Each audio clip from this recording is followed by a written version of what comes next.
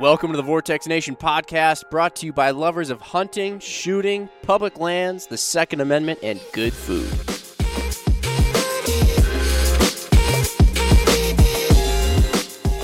All right, what's up, everybody? It is, not to date this podcast, but it is wintertime, and it's kind of a lull in the year as far as oftentimes physical activity, and it's also a time that people start really thinking about physical activity. So you got kind of both things going on there. Some New Year's resolutions in action. A lot of folks hitting the gym, thinking about fitness. You know, beach season is just around the corner. Eric, I know you're excited about that. Super, like 11.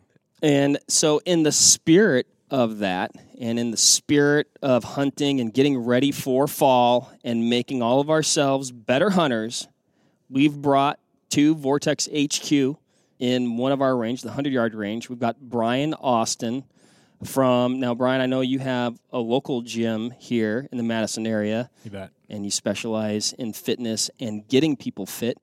But you're also very heavily associated with an organization called Train to Hunt. And that's right. So if you can, give us a little bit of a high-level intro to yourself. Sure. Beyond what I just gave, and Train to Hunt. All right. You hit the nail on the head there. I have my own studio here in Fitchburg or in the Madison area, Get Fit with Brian. I've been doing this now for, like 18 years I've been training people. Wow. Yeah. Whoa, where have you been all my life? Right? Kind of all over the place here in the Madison area, but it's only been the last few years that I've combined the hunter-athlete aspect of it. Most of my clients in the past have been just, the Joe Schmo and the Sally Sue that's looking to get fit and get off the couch and get moving. And I still work with a lot of those people. What Train to Hunt has done has brought that, what I mentioned, the hunter-athlete, is really connecting the fitness side of hunting. Mm-hmm. And for us in the Midwest, we wonder, why do you need to be fit to, drive the four-wheeler to the tree and climb up the tree? But this is kind of geared towards the people that are traveling out west and are going to be doing a backcountry hunt or a multi-day hunt where it's going to be more physically demanding. So I've kind of expanded my business and said it's to Get Fit with Brian. Is my personal training and boot camps. And now I have GFB Outdoors, and that's my hunter fitness, and Train to Hunt is kind of encompassed with that as well, too. Okay. So nice. I have... If you hear a semi-automatic rifle in the background, just right? Absolutely blasting away, that's the 50-yard range next door. We've been talking about training for some of the more of these Western hunts, but we also want to put you in the mentality and the stress level of being in Wisconsin on opening day of gun season. So it basically sounds exactly like that right now. Exactly. Anyway. Maybe slightly less shooting. This year for sure. There wasn't a lot of shooting at all. But anyways, my GFB Outdoors, I do hunter fitness stuff. So at a local archery club here in Verona, the Blackhawk Bow Hunters, they have graciously allowed me to do some classes in there where we can utilize their shooting range for archery.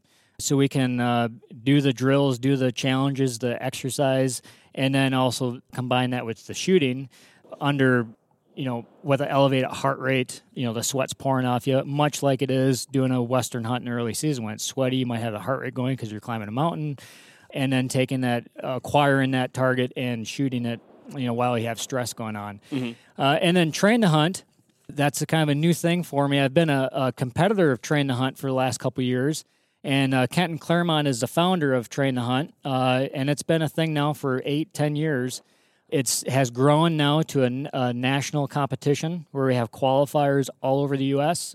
This year, we'll have qualifiers Texas, California, Idaho, Oregon, New York, and here in Wisconsin. I'm probably missing one or two there.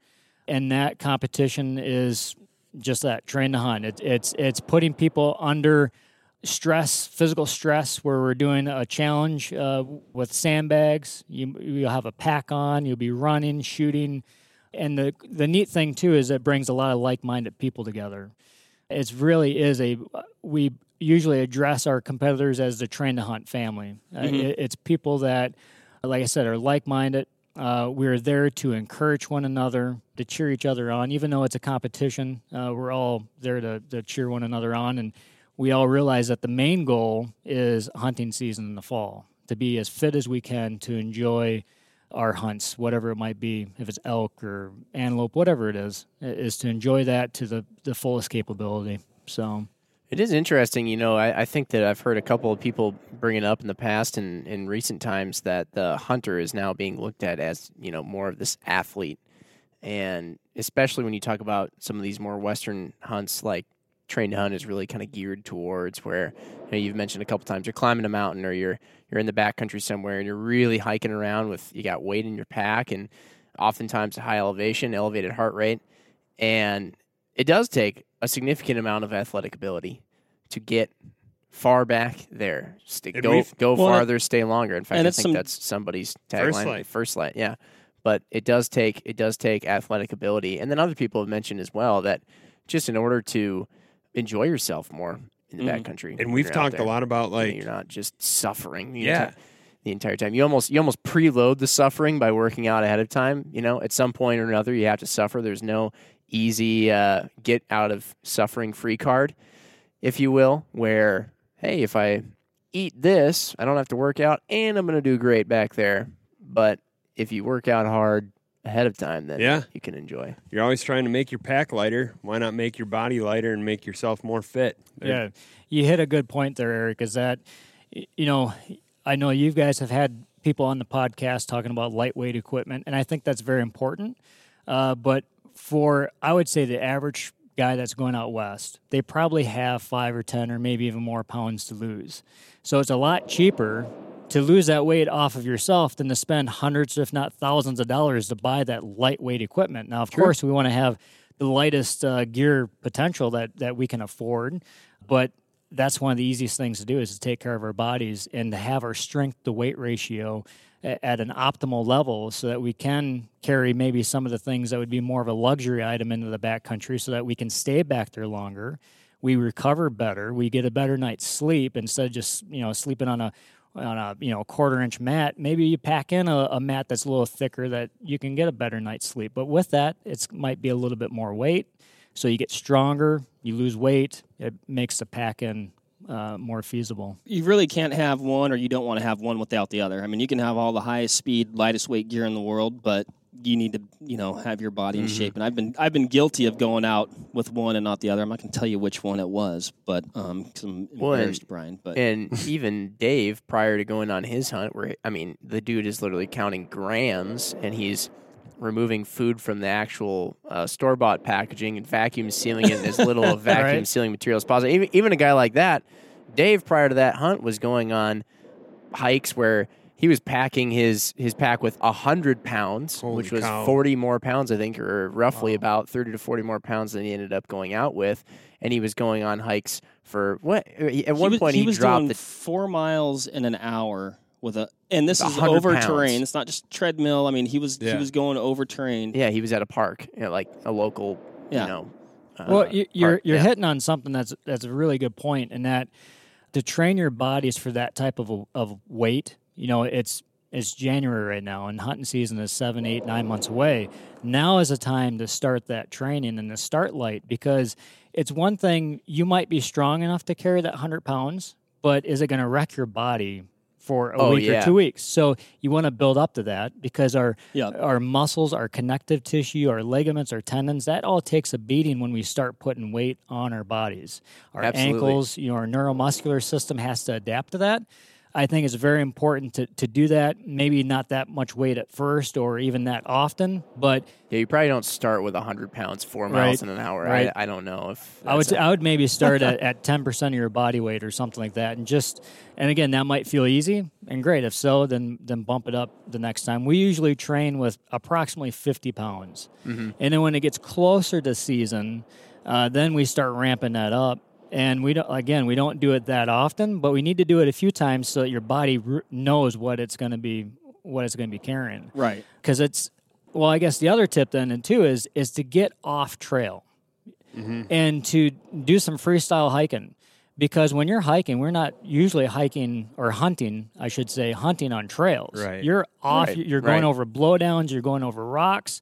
Through marshes and all kinds of scraggly crap. That's stress on our knees, it's stress on our backs, our ankles. So it's good to be prepared so you know what that feels like, especially if you're packing out an elk, with 100 pounds or so. Having walking sticks, having all the tools to make sure that you're going to be safe and can get back there the next day. I think that pack training and understanding, getting your body used to carrying weight is so paramount. I feel like I just need to re-stress that because a lot of folks out there, I was absolutely in this camp because I work out every day. I ran track my whole life. I've done a lot of sports. I feel like I'm in pretty good shape. I'm young. And we went on that hunt in Nebraska, and, it was a lot of up and down. And then we ended up packing out a deer I think we figured that the pack out was about a mile and a half or so. Yeah, somewhere in there. And I've never trained to carry weight.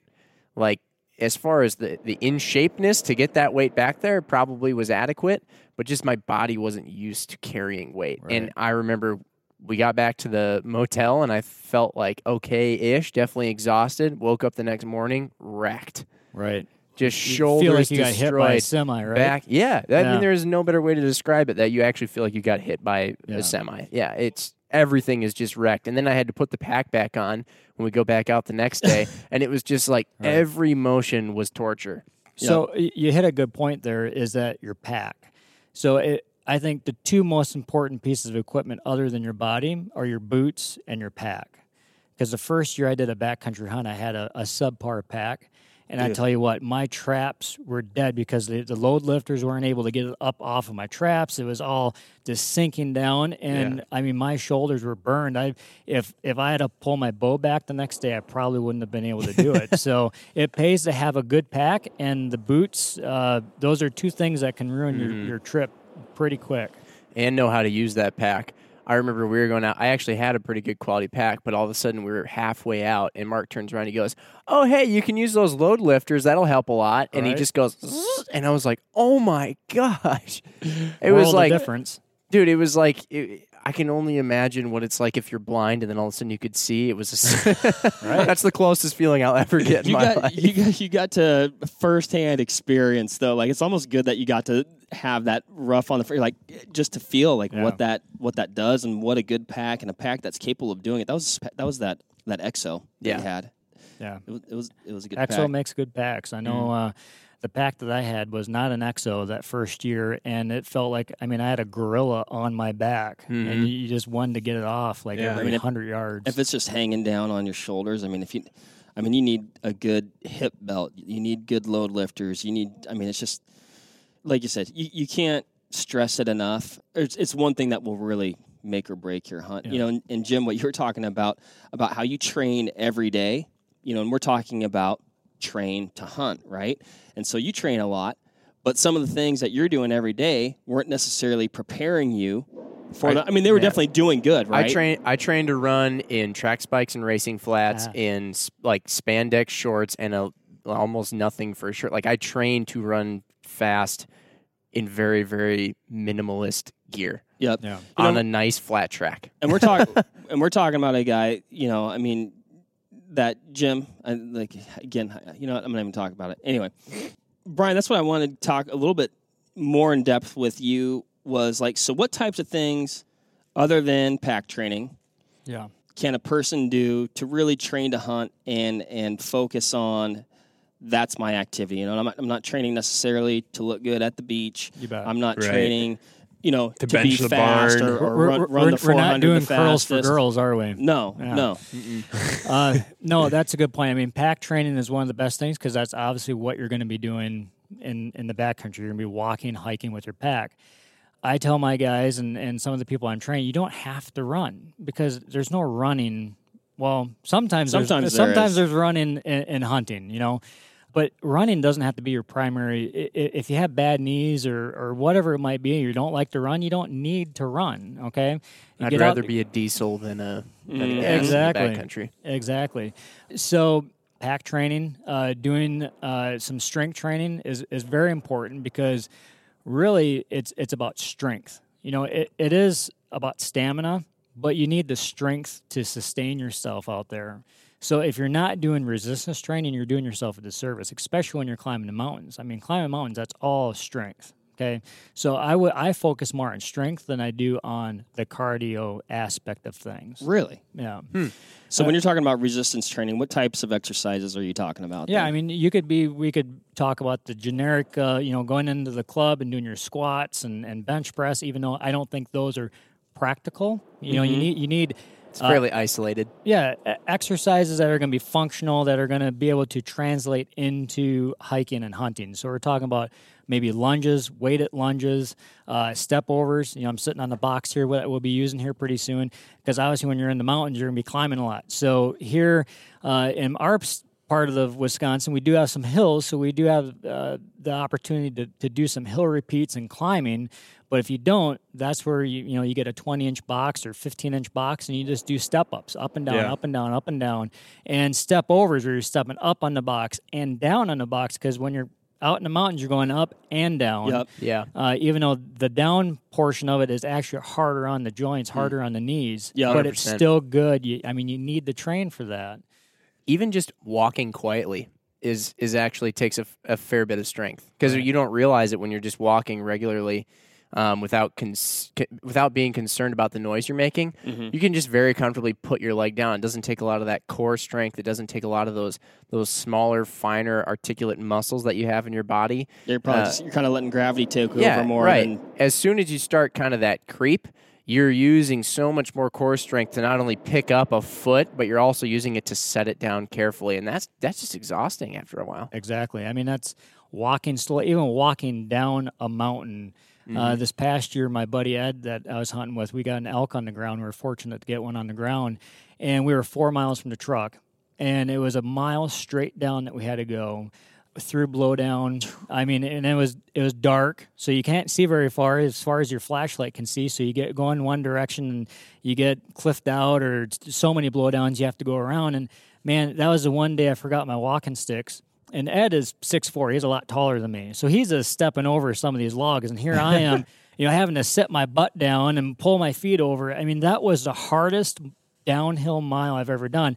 It didn't help that we had 100-plus pounds on our back of meat, but that's the portion of training. Even you can simulate that in a gym. Take your pack in a gym, fill it full with a heavy sandbag, and do movements. Get up off the ground, because when you have a heavy pack, there's going to be times where you're going to be sitting on a log, taking a break, or you're going to have to take it off. Even the process of putting on a heavy pack, that takes a lot of muscle, a lot of core strength. So I like to do a lot of stuff where it forces you off balance, or you're in a safe environment, but you're in an environment where it's going to throw you off balance, because that's just like it is in the mountains. You might be stepping on a rock and it might move.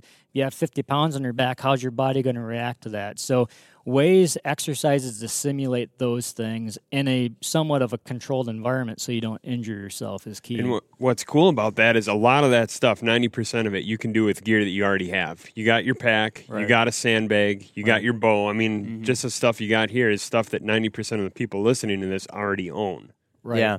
I think it's like you bring up another good thing, which I don't do this enough either, but if you can, carry your bow or your rifle or a similar object, because even that is something you're not normally doing. You don't necessarily work out at the gym. You generally have your hands free, right? Right. When you're in the woods, you've always got one hand occupied with something. We used to do workouts in track where you would literally take off your shoes and you would use your shoes for weights, and you would have your arms extended, and it was like you were crying by the end of it. And you were just using your shoes. Interesting. Were you a long-distance runner? No, kind of mid. 400 was like where I landed. Yeah. Mostly because a lot of people were faster in a dead sprint than I was, and then a lot of people could last longer running than I could. And if you just got, you're in that tweener. Yeah. If you just know how to try really hard, then you can run 400s. That's one of the hardest races, I think. Yep. But no, I think having a good sandbag, maybe having a couple different weights of sandbags. We're utilizing some of the brute force sandbags with handles. I mean, the training with those sandbags are endless, because you actually have grips that you can do different things with, whereas our C-line sandbags, which we use for the outdoor train to hunt competitions, is just a sandbag. And what's so cool about those is that, you either like it or you hate it, but there's no handle, so you actually have to use your grippers to do that.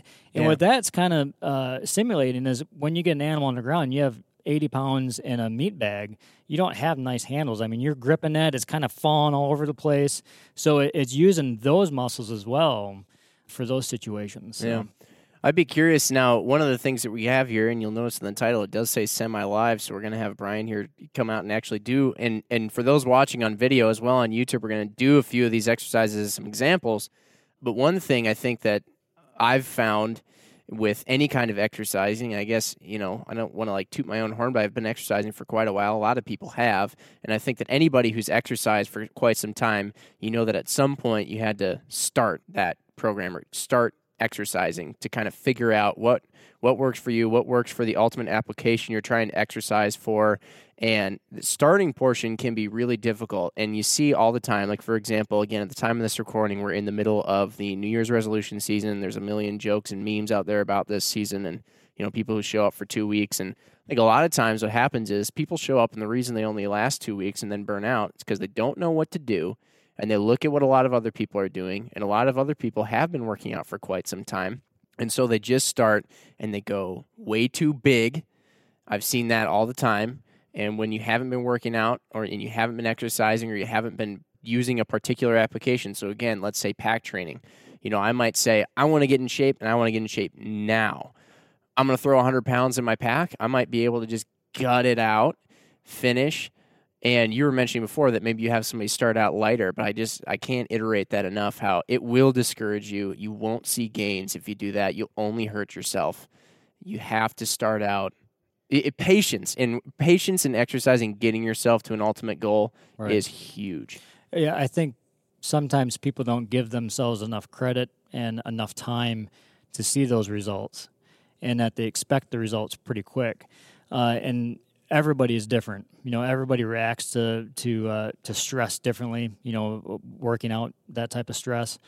So you got to give yourself time. I usually tell people you need to give yourself a good solid 12 weeks of being consistent. Consistency is the key. Working out once or twice a week, that's good. You're being healthier. But if you're trying to focus on making some serious results and changes and transformations, you got to be consistent and minimum 3, if not 5 days a week or even more.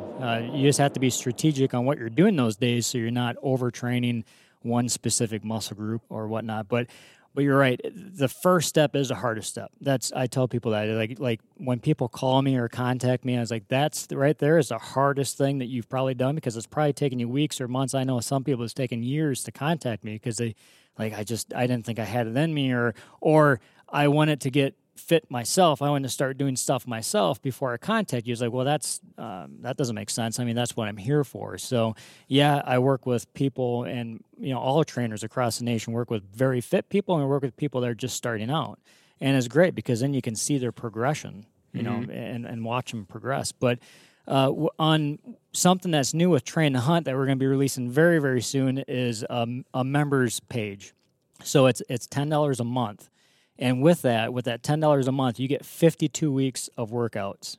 Whoa. And so it'll be a website that you can click on different workouts. Every week you can have a program. If you're a beast and you want hard workouts, you can click on that. If you're more of a beginner, there'll be a plan for beginners. We even have a program. It's called No Shape to Mountain Shape. So basically, you're on the couch, you're doing nothing, and you want to get fit for the mountain. It's a 16-week program. You can click on that, and you'll have, every week you'll have the workouts for that. With the $10 a month, we're going to have a members-only Facebook page or group where we will have people can interact with other members. Kenton and I will be posting different physical challenges for the week. There'll be trainers on there that members can ask the trainers, like, hey, what about this or that? Or I feel like my knee's being tweaked doing a lunge. What can I do instead? So it's going to be very interactive. It's going to be for $10 a month that you're not going to be able to beat it. And that's hopefully going to be released in the next week or so. That's killer. Yeah, that sounds awesome. It will be cool. Yeah. Those things are huge. Well, Brian, what do you say? We do have a means to get you kind of semi-wireless here, so you can do a few of these things. We've got some stuff set up. You want to try that? We can get Mark all packed up and suited up, and you know what? We just only have the one wireless mic. So. So we'll Coming off a nasty knee injury, it's like the recovery phase. Actually, I did want to talk about that. Not that I have a nasty knee injury. That's a pretty common thing, particularly as, somebody might get a little bit older. Yeah. And let's jump into these exercises, but I want to circle back to that if there's some things that people can do to prevent that. You bet. Or I think a get lot of through it comes or down overcome to it. form, which Brian will probably go into. Bam. Let's get But Bam. we're going to do a hard cut here, and then we'll come back with Brian all set up to do this wireless thing.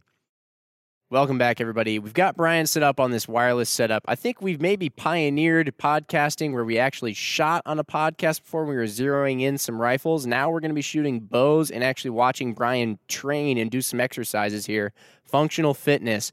This should be pretty cool. But if we have any little hiccups, this is kind of a pioneering 3 different things for us, so just bear with us. But Brian's going to get into a few different workouts that he's done and that he uses for these archery challenges, which is pretty sweet. So, Brian, if you want to go into some of the equipment that you have set up and what we're going to be doing. You bet. Well, first of all, just a good old wooden box. This is a 20-inch box. If you don't have a box, pretty much everybody has a cooler. All hunters have a good quality cooler. There you go. We utilize coolers sometimes outside when we don't have the option to use a box. So that is a good option if you don't, like I said, if you don't have a box. Next thing is sandbags. What we have here is a brute force athlete sandbag. What's really functional about this is that it comes with 2 liners inside. So you can have 2 different weights that you can take in and out. You can have a bag that's really heavy, that's 75 pounds, or you can have one that's maybe 30 or one that's 50. So depending on what exercise you're doing, you can switch out the weight pretty quick just by unzipping it and taking it in and out. It has a lot of good handles, so you can do a lot of different exercises than if you just had a regular C-line sandbag, which is inside the pack here. So these are good. We utilize these for the outdoor challenges. We utilize the brute force for the indoor archery challenge. The outdoor one, again, is just a C-line Baja dry bag. It's a heavy-duty dry bag that you can actually throw on the ground and kind of abuse it, and it's not going to it's going to take a long time before you bust the seams out of that thing. So a good quality dry bag is good for just dead weight in your pack, as well as doing some of the exercises and challenges that we're going to be showing you with the brute force bags. And again, like we said before, having a good quality pack. What we have here is an EXO pack. It's got good load lifters, so it gets the weight up off of those shoulders, so you're not fatiguing out your traps when you're on a long hunt. It has a good waist belt, so you can really cinch it down. But the other thing, too, is to train with your boots on. I don't advise to do that all the time, but I think every once in a while to do some of these exercises with your boots on so you can see how your feet, your ankles move, see what kind of stability you have. So, again, having a good quality boot, having something that feels good for you, because I think these two, a pack and a boot, those are the first things or the things that will probably ruin your hunt. And as we know, we spend a lot of money on these hunts, a lot of time away from family. We're sacrificing a lot of stuff when we go.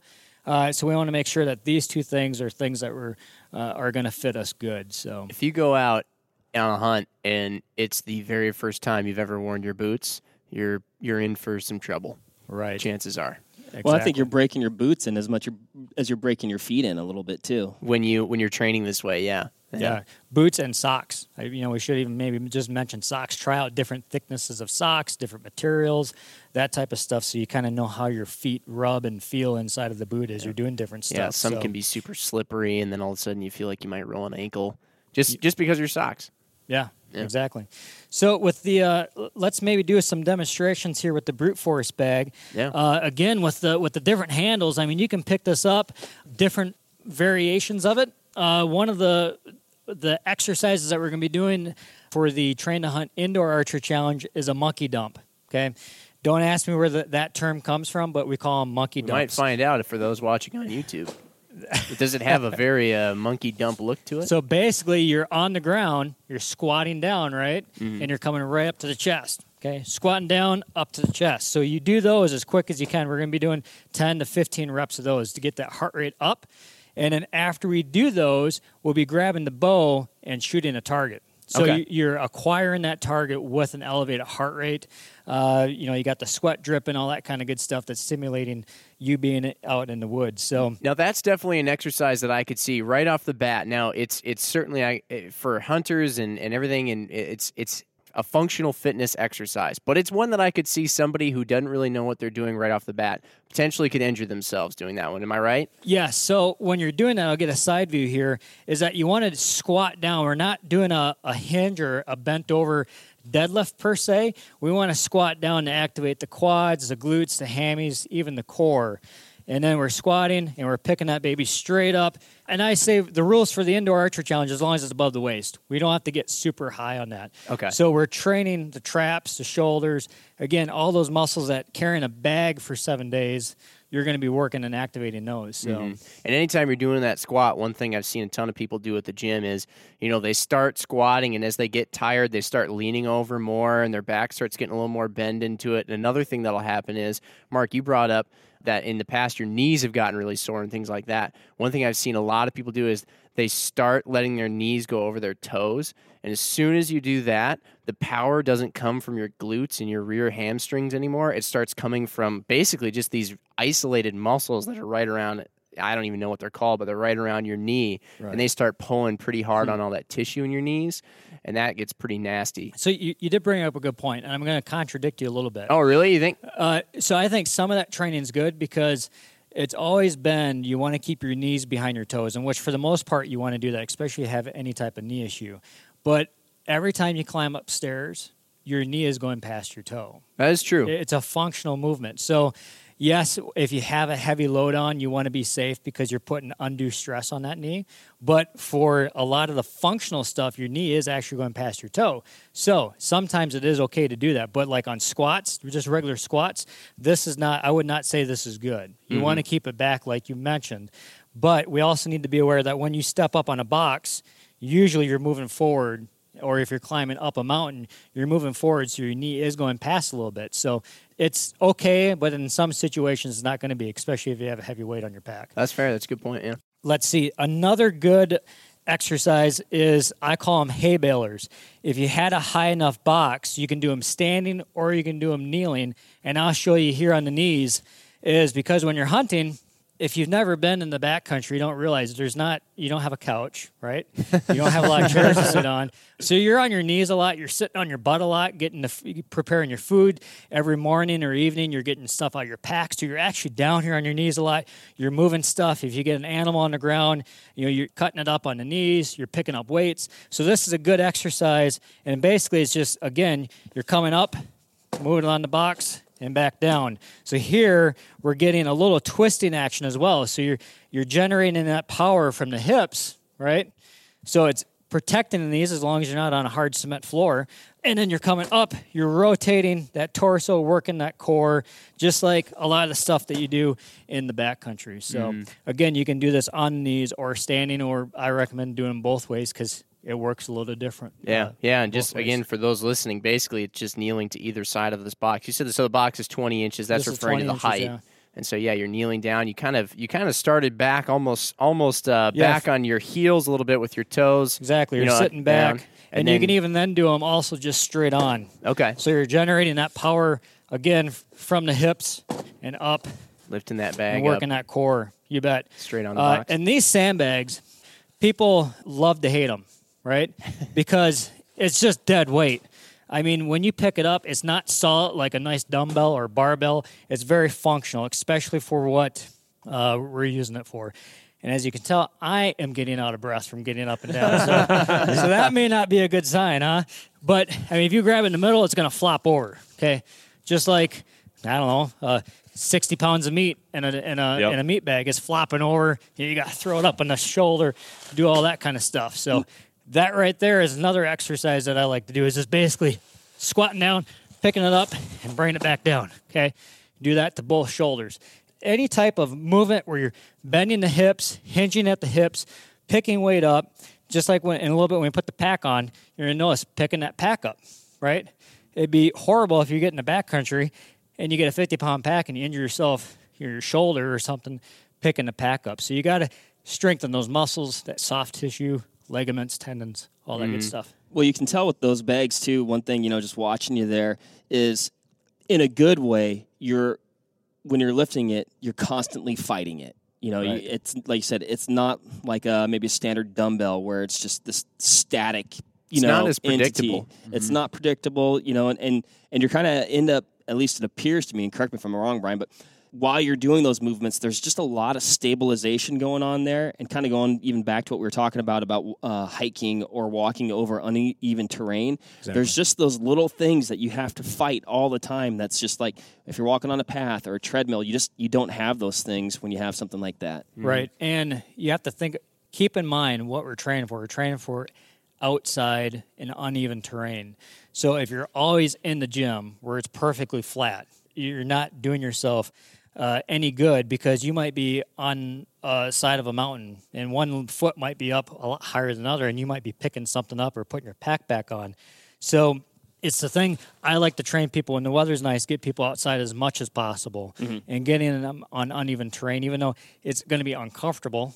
But that's what I say. You got to be comfortable with the uncomfortable. Okay, it's not only being about physically fit, but also mentally fit, and training yourself in those situations so that mentally you're tough to prepare and to be ready for those in the backcountry. So another good one that I kind of came up with is just basically a log toss, and basically just, again, a lot of squatting motions in all these activities. Squatting down, picking it up, throwing it over, step over the box, okay? Oh, okay. Back down, throw it, back over the box. Okay. So similar in some ways to that first one that you were doing, where you're on your knees and then putting the sandbag on top of the box, but now you're actually started on your feet, and you almost did, like a squat. You lifted the bag up, turned to the side, threw it over that box there, over to the other side, and then you climb over the box, which I can only imagine is just, why would you walk around the box when you can simulate going up, over a tree that's fallen down or something like that, or a big giant rock, and getting up and over to get to something. Any of you have hunted in Colorado, there's blowdowns like everywhere. So it's constantly stepping up and over blowdowns. For short guys like me, it's a number of times. You can even take this box and sit down on it with a weight with your pack and practice going up and over. I did that a lot with 100 pounds on my back. Yeah. So that's, in a gym you might feel stupid doing it because everybody else is just lifting the barbells and the dumbbells and stuff like that. But this type of stuff is the stuff you got to be doing. Let me ask you this too. So, and I'm coming back to the injury thing, and part of the reason I asked is just because myself, in my history, in athletics and things like that, I've had to deal with injuries and things like that. So I've always been very conscious of this, and I think that nobody wants to get injured because it throws you out of the game, right. and it means you can't do what you love. So, getting into the functional fitness, I kind of understood what you were saying. Where I think that when you do a lot of these exercises that people are used to at the gym, a lot of it is isolation and things like that. And there's very specific, like I bring up, you don't want to have your knees go in front of your toes. And that's a good general rule of thumb. But like you said, you can't always be in this perfect, isolated, flat ground world when you're out hunting. And so this functional fitness is good. But what would you say is something, let's say somebody walks up to a workout and they're about to do this workout for the first time. They've seen somebody like you in this YouTube video. If they're watching semi-live, they've seen you do it. They kind of get a good feel for what it's going to be.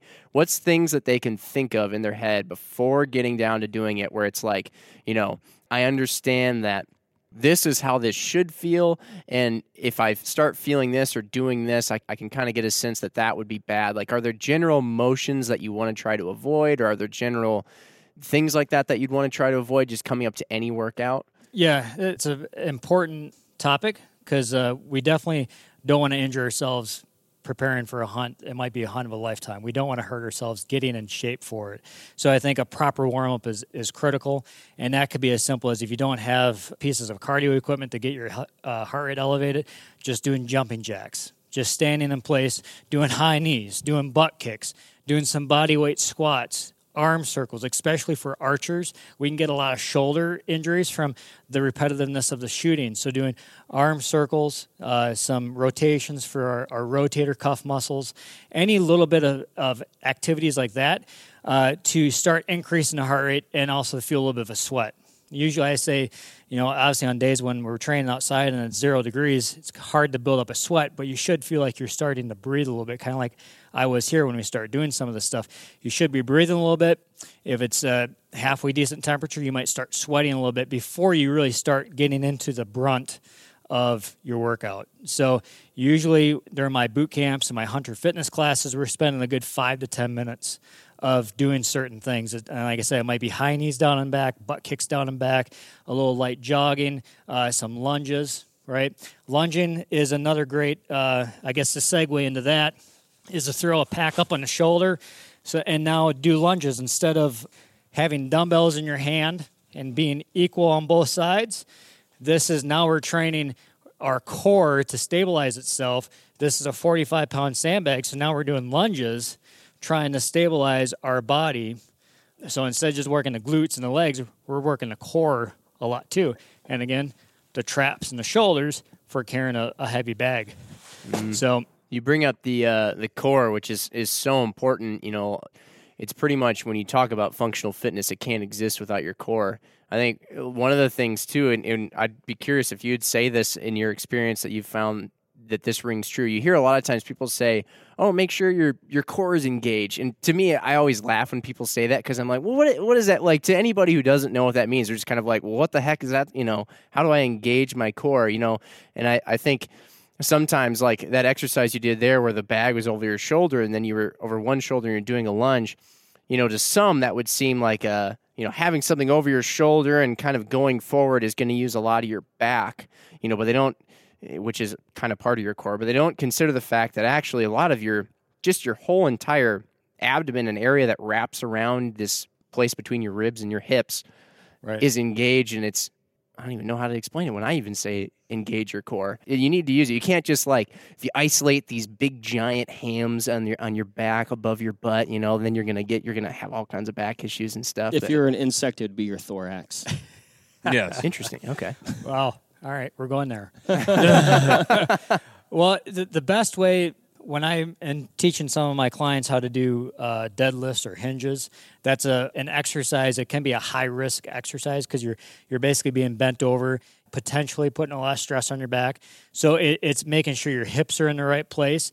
But then when you get ready to pick up a heavy weight, whether it be if you're in the gym or if you're hunting or whatever it is, you might be moving furniture. Before you lift that heavy weight, it's almost the best way I've found to explain it is you're trying to go to the bathroom. You're trying to take a number 2, and you have to put pressure in your abdomen to push, okay? That right there, most people know what that feels like. So you put that pressure, and you tighten that core up. Because you're right, it's like, how do people tighten their belly muscles? Because some people I work with have never really done that or have that neuromuscular control to be able to control a muscle. It's like, how do you flex your bicep with your arm straight, right? It's hard to do that. If you try that, it's hard to do that. That's essentially what you're trying to say with your core. How do you tighten that without doing a flexion in the hips or on the ribcage? It's hard to do that. So it's like an isometric contraction, or as if I'm going to come up and punch you in the belly. You know I'm going to punch you, and you kind of flex and tighten it. That's the type of motion that what you kind of want to think about when you're going to lift something heavy. Yeah. No, we want to make sure, too, that people are maintaining their breathing, because I've been in some of those situations, and I tend to hold my breath while I'm trying to do that, and that's usually not a good idea. You want to keep breathing. Yeah, you want to, usually the rule of thumb, number 1 is, yes, keep breathing. Number 2 is you want to be exhaling whenever you're exerting the most amount of force. Mm-hmm. So if you're doing a deadlift, if you're picking a weight off the ground, you want to be exhaling as you're picking that up, inhaling as you're setting it down. But sometimes if you're doing a lot of heavy strength stuff, you are almost holding your breath a little bit because your abdomen is under so much tension it's hard to breathe. So sometimes it is. But doing the stuff that we train for train to hunt, most people, their heartbeat is going to be beating out of their eyeballs, okay? And it's going to be some high-intensity training, which is good for just general fitness. It's good for body composition, high-intensity interval training. You kind of zap that fat pretty quick, and you start burning fat. It's good for building up muscle. So it's functional for what we do in the backcountry. But before we kind of get off onto too many rabbit holes here, let's throw a pack on, essentially, because that's what we're talking about is backpack training. So usually most people throw the pack, grab a pack and grab it by the shoulder and whip it around.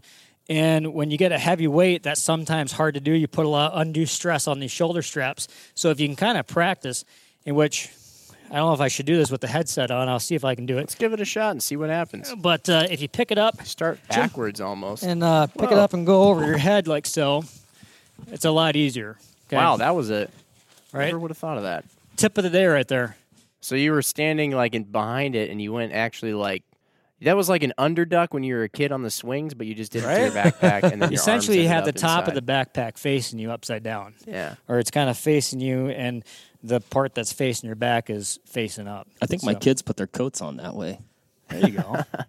If you're in school and you like get up from class and you're going to go to your next class and you put your backpack on that way, I guarantee you're going to get like your crush's number. Yeah. And train your kids to do that right now. You're going to get a date Right? to prom. I'm going to try that when I get home. Yeah. People will be impressed. So with the box here, I mean, if you are very minimalist with equipment, essentially a box, or like we said before, a cooler, your pack, maybe even if you don't have a cooler, stairs. Find stairs somewhere and just go up, doing step-ups, basically up and down, switching legs here, and then step-overs. This is a train to hunt. Our first challenge exercise in the train to hunt is doing step-overs, and even changing up from going forward and, over straight line, do some side stuff, okay? Oh, yeah. Get the glutes activating a little bit more instead of just the quads. All right? Because you got to do that all the time. If you're going up and down a hill, usually your feet aren't directly facing the hill. You're usually kind of sidestepping it to keep yourself from slipping. And Exactly. So step overs. I mean, if you had a box, you can even start doing some push-ups for the upper body, mixing in some upper body stuff. Burpees. I recommend you to try the burpees with a pack on. This is a 50-pound sandbag, so it's pretty heavy. If you're going to do burpees, I recommend only maybe having 20, 25 pounds in your pack, just because it is a lot of. I'll do it so you can kind of see what not to do. Because when you come down on the ground, it's going to come forward. Okay. Oh yeah. And when you get up, it's a lot of weight. As you're coming up, you're basically doing a hinge, so it can be a lot of weight. So if you're going to do burpees with a pack, make sure it's somewhat light, that you're not going to injure yourself and knock yourself out in the back there. Yeah, it seems like with a little too much weight, you might give your dentist some work. Right. Exactly. Then the big thing about train to hunt is shooting with an elevated heart rate, okay? Because in almost all situations, out west, we might be moving, you're getting on an elk, you got to be very mobile, moving around. You get that heart rate going, you got the excitement. Here in the Midwest, you might be breathing like I am right now, watching a buck come in. So you have that buck fever, okay? I'm guilty of that. You get shaken like a leaf, and you're like, oh, I don't even know if I'm going to be able to pull my bow back. Mm-hmm. So shooting your bow with an elevated heart rate is a perfect way to train for that. So we do a lot of training in my hunter fitness classes and for train to hunt, where we're cranking out, maybe 4 different exercises, 10 reps, and you're just going gangbusters. And then you got to grab your bow, acquire the target. You got to be able to pull it back, right? Because some of these exercises, you're already getting fatigued. So you're working on that time where maybe you're hunting here in Wisconsin and it's, 5 below zero, and it's hard to pull that bow back. So you kind of get the hang of that so that, again, you're training for those situations that you're going to be hunting in. So how do you maintain good shooting habits when you're doing that stuff? Because your heart gets going, I feel like the first thing that would go to crap would be your form. How do you combat that? It's tough. I mean, it's almost, I've run into sometimes with people with target panic. You have that target panic issue where even before you acquire the target, you're sending that arrow off. Sometimes this type of training cures that, because your heart rate's going so fast, you're focused on all this other stuff, and you just draw back, acquire the target, and shoot. Huh. But that's where you got to spend time shooting your bow, practicing good mechanics, so that when it comes to this type of stuff, just like hunting, if you don't practice proper mechanics and you go to shoot your bow at a big animal or whatever it might be, your mechanics it's all going to go out the window. So that's why this type of training is good, because it kind of simulates that. I think it's a lot of this stuff too reminds me of the 3-gun crowd, and Sure. a lot of times people will say they'll bash three gunners to be like, oh, that stuff gets you killed in the streets, because you guys are just in colorful jerseys running around a course. It's all pre-laid out and shooting guns fast, and it's a bunch of stuff that isn't. Nobody's shooting back at you. But then, you kind of think to yourself, well, okay, on my average weekend, I don't like to get myself in situations where people are shooting back at me if I don't have to, Right. and then suit yourself, Jim. Yeah, what's wrong with being in a situation where your heart rate is elevated and you're trying to be accurate?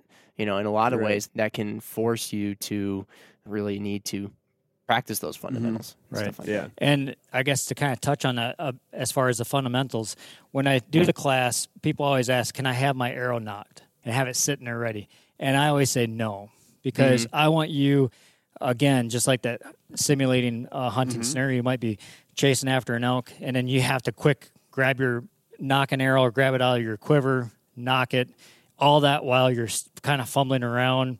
It might be low light. It might be your heart rate's going. So practicing all of that while training is key. Because that's half of that is mental. Going through that mental checklist of unknocking the arrow or, taking it out of your quiver, knocking on, getting your release up. That's all mental right there. Right. Well, those fine motor skills under pressure, I think we've all been there. You can hook your release on 100 times at home, and all of a sudden you got to get it on when a buck's coming or a bull's coming in. I've seen guys miss their D loop when they have a buck coming in because they just, they're looking over it and they can't fall back on those motor skills. Yeah.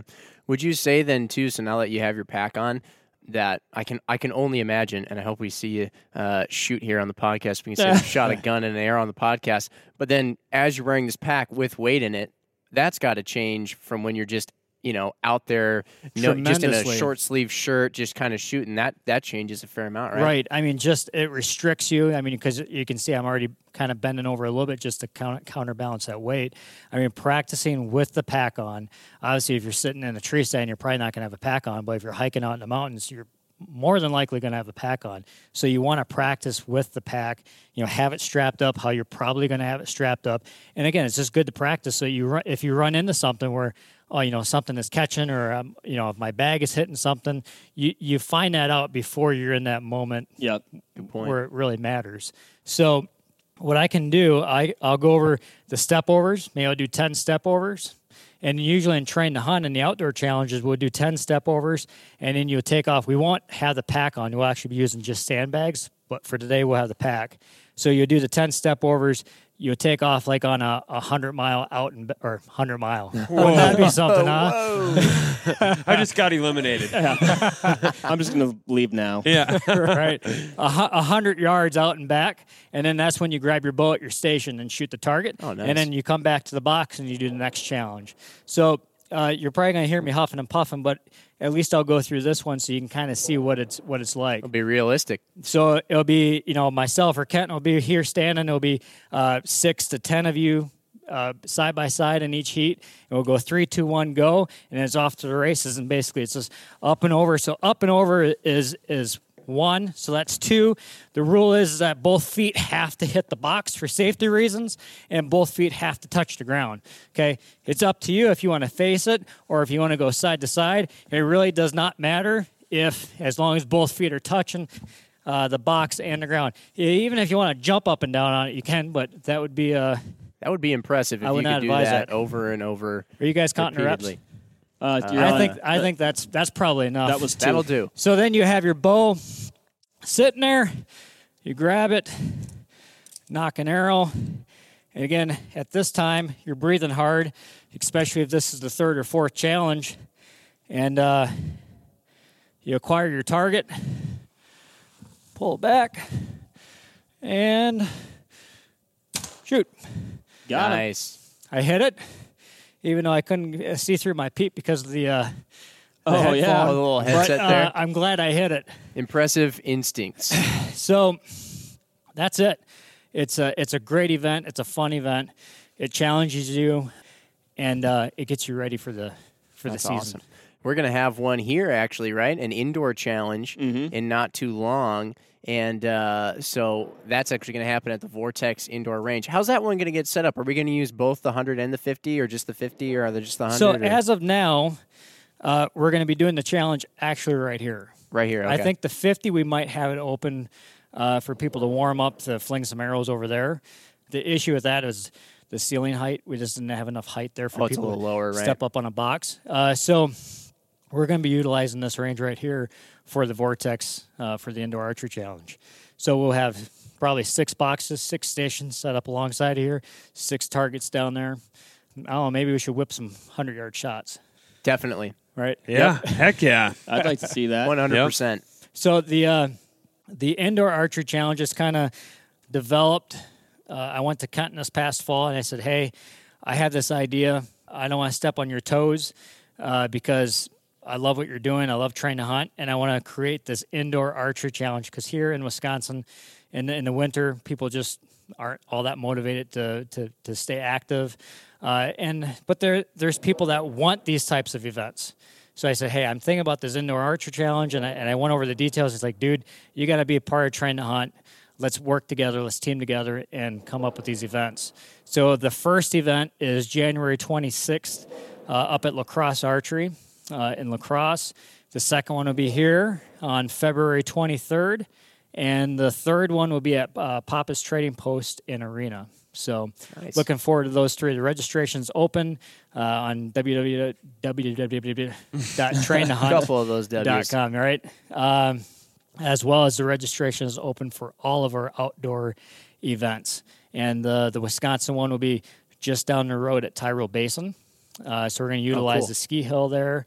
And that's just going to be an epic event. I'm super excited about that. The Wisconsin qualifier has been the biggest qualifier the last 2 years. And this venue is going to allow us to grow. It's going to allow us to use a lot of topography for the mountain course. To kind of give you a little bit of a rundown on the outdoor challenges we have, it starts out as our challenge course where we have the box and you're doing 4 different challenges, shooting your bow, okay? And then you throw on your pack, and it's a 1 to 2 mile course that you're running or traversing as fast as you can. And there's 2 more targets out on that course that you would shoot then. And then on Sunday, it's a 2-day event. Sunday is the 3D portion of it. So That's awesome. Nice. Now, Brian, what do you say to the person that says, man, that sounds like a lot of fun. I love shooting my bow. I want to get in better shape, but I don't feel like I'm there yet. And, I'm a little bit intimidated to show up to one of those events. Yeah. Boy, I say just get your butt out there and do it because the Train to Hunt community, the Train to Hunt family welcomes everybody with open arms. It truly is. I've done a lot of different competitions in my past, and the Train to Hunt, everybody's there to cheer each other on because we're all going through the Suck Fest together. We all realize that our ultimate goal is to be ready for the hunting season.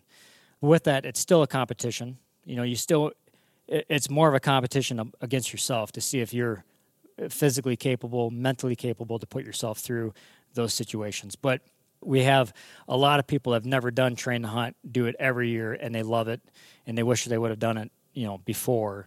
And a lot of people sign back up year after year because, for one, they meet a lot of cool people, a lot of like-minded people, and 2, they want to see how they can improve year after year, and it motivates them to train all season long or all year long, and then they're fit for the backcountry. That's awesome. Now, can a person just come out and watch one of these events? You bet. We try to make it as spectator-friendly, especially the Saturday portion of the competition. At Tyrrell Basin here in Wisconsin, it's going to be very spectator-friendly because this is how it's set up. You can watch the challenge course, a lot of the mountain course. As they're traversing the ski hill, you're going to be able to see a lot of that. Saturday night, we're probably going to have some type of a dinner, maybe even a film festival. There's going to be a lot of stuff going on that it's family friendly. There's a lot of kids that do it. We have a youth portion where we get little tykes doing it, where they are stepping up over the box and they have a light sandbag. So the youth love to do it, and they do an awesome job. I'm sure their parents love it too. Anything that can wear them out, right? Yeah. Hey, do you want to do it again? Yeah. You get extra points if you do it twice. Yeah, that's cool. No, it's great, and I hope to see all 3 of you out there. I've been having a blast spectating right now. Yeah. Yeah, spectating sounds awesome. I'm totally good with that. Spectating. Can't say enough about that. Yeah. Challenge accepted. When I asked that question, I was asking for a friend. It was rhetorical. But what do you say? But I guess I'll interrupt you here. I don't want to be on that bandwagon where you have to be fit to go out west hunting. You don't have to be. Like, I know a lot of people. I have a lot of buddies that go out west that do very minimal training. Can you do it? Yes, you can. Do they enjoy it to the potential that they could? I don't think so, because they might be hiking a lot one day and the next day they might be sitting at camp a lot, or they might be taking long naps. So yeah, definitely you don't have to be tip-top shape to go out west, but I think it does help you. And if you're spending a lot of money to invest in equipment, the time away from family and work, taking care of yourself is should be one of the easiest things that we can do. So I just think it's a no-brainer to do that. But I definitely don't want to be that person that says, "Oh, you gotta be able to run 10 miles to go out mountain hunting." Well, from an enjoyment perspective alone, like, you put all this forethought into the hunt, you're getting excited about it. The last thing you want to do is show up, get out there, and now you're having a miserable time. When if you just would have done some stuff on the front end, and you don't need to be the most, you don't need to be a Hulk. But if you can just do some stuff on the front end that's going to help you enjoy your time out there, I think that goes a long way. So. And the same thing with a train to hunt challenge is that, you want to be fit, you want to do the best that you can, but you don't have to go into it being in the tip-top shape either. I mean, it's obviously some of the top guys and gals that are winning these events they are specifically training for these events, but just go out there and try it out and participate.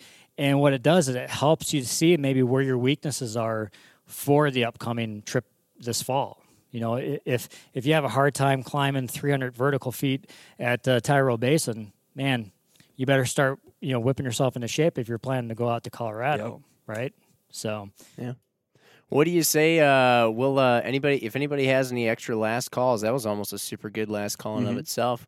We'll wrap this one, and then hopefully other people listening here, if you watched on YouTube and saw some of these exercises, will get training, get ready for next fall, and potentially head out to some of these train to hunts. But what do you guys think? Anything else you had? I was just going to break down some stereotypes, Jim. You can't send it. You can't get me without at least making one last call. At least making 17 2 or 7, 10 of them. But we talked a lot about going out west, like training to go out west, and I think one thing that gets overlooked is really how physical a Midwest type whitetail hunt can be, particularly if a guy's running like a run and gun type setup. No doubt. You got your climber on your back. You got your gear for the day on your back. You could be potentially going in miles. You could be crossing a swamp and a marsh where it's super mucky, where a guy might lose both of his boots. Eric, do you have any experience with that? Yeah. I mean, seriously, it's a good point. Like my whitetail hunting setup, my pack is, I think, 38 pounds. I mean, to people that think that whitetail hunting is a cakewalk, you're flat out wrong. Right. So, yeah, I'm curious. And then you go into some of these spots, and you might have to still get a buck out, right? That's going to be several hundred pounds, could be multiple loads crossing that same terrain. In our part of Wisconsin, you touched on that a little bit earlier, Brian, but some pretty hilly terrain, some pretty good bluff country. They're not peaks, right? It's not Pikes Peak in Colorado, but they'll kick your butt, and so I think it's just, I don't want to, I guess, alienate folks that say, well, you know what, I'm not going elk hunting this year. This isn't for me. There's just a lot of stuff going on. I'm glad you brought this up, because I do both public land hunting, run and gun type, and then I also have private land. Yep. And even on that private land, you're setting up stands, in the summer months when it's very hot. And usually the stands that you have are pretty heavy. They're not like a lightweight run and gun setup. They might be 20, 30, 40 pounds for some of these tree stands that you're climbing up. Hopefully you have, a safety system, a lineman's belt or something. But still, that's a lot of upper body strength that you need to hang these stands, to hold them in place, get the straps in place. Yeah. And I know a lot of guys just are not able to do that anymore. So they resort to blinds and stuff like that. So that's another example of staying fit, staying strong, helps you to stay in the whitetail woods even longer. Even sitting all day, do you have that physical stamina, that mental strength to sit in a tree stand all day long? That can be hard, right? Yeah, I think a lot of people out west don't realize the difficulty of that. For me, now that I'm a Western hunter, I can't stand sitting still for longer than 30 minutes. But so it's a head game. You really got to. What do you have to say to, as far as the time commitment? What do you think someone needs if they're gonna, let's say someone wants to devote 3 days a week to this, and they're just getting started. People have busy lives nowadays. Everyone's working and has a million things going on. How much time do you think you really need to realistically devote? Yeah, that's a great question. I hope he's hitting what he's shooting at. Yeah. That sounded crazy. a little bigger than the last one. I would say, minimal. If you could, again, consistency is the key. So if you have kids and if they're training for something or practicing a musical instrument, is doing it 2 or 3 days a week for an hour, is that better than doing it maybe 4 to 6 days a week for maybe 20 to 30 minutes? Because you can get a good workout in 20 to 30 minutes as long as you're on top of it and using some of these tools to get that heart rate going. So I say you're better off shortening that duration up, okay, and doing it more often and being more consistent with it. Because then you're also creating those habits. You're creating that habit of working out every day or 6 days out of the week instead of 3 days of the week. And then you might be like, oh, you know what? Something came up. I'm going to have to miss that workout. Right. Or so if you have it set every day but a shorter amount of time, and then as you get more serious and are more committed to training, and then up that time, but then maybe back off a day. I mean, there's a lot of different ways to get from A to Z. Yeah. That's just one way. I'm more of an advocate of doing something more days of the week, but maybe a lesser amount of time so that you create those habits. Yeah. Right on.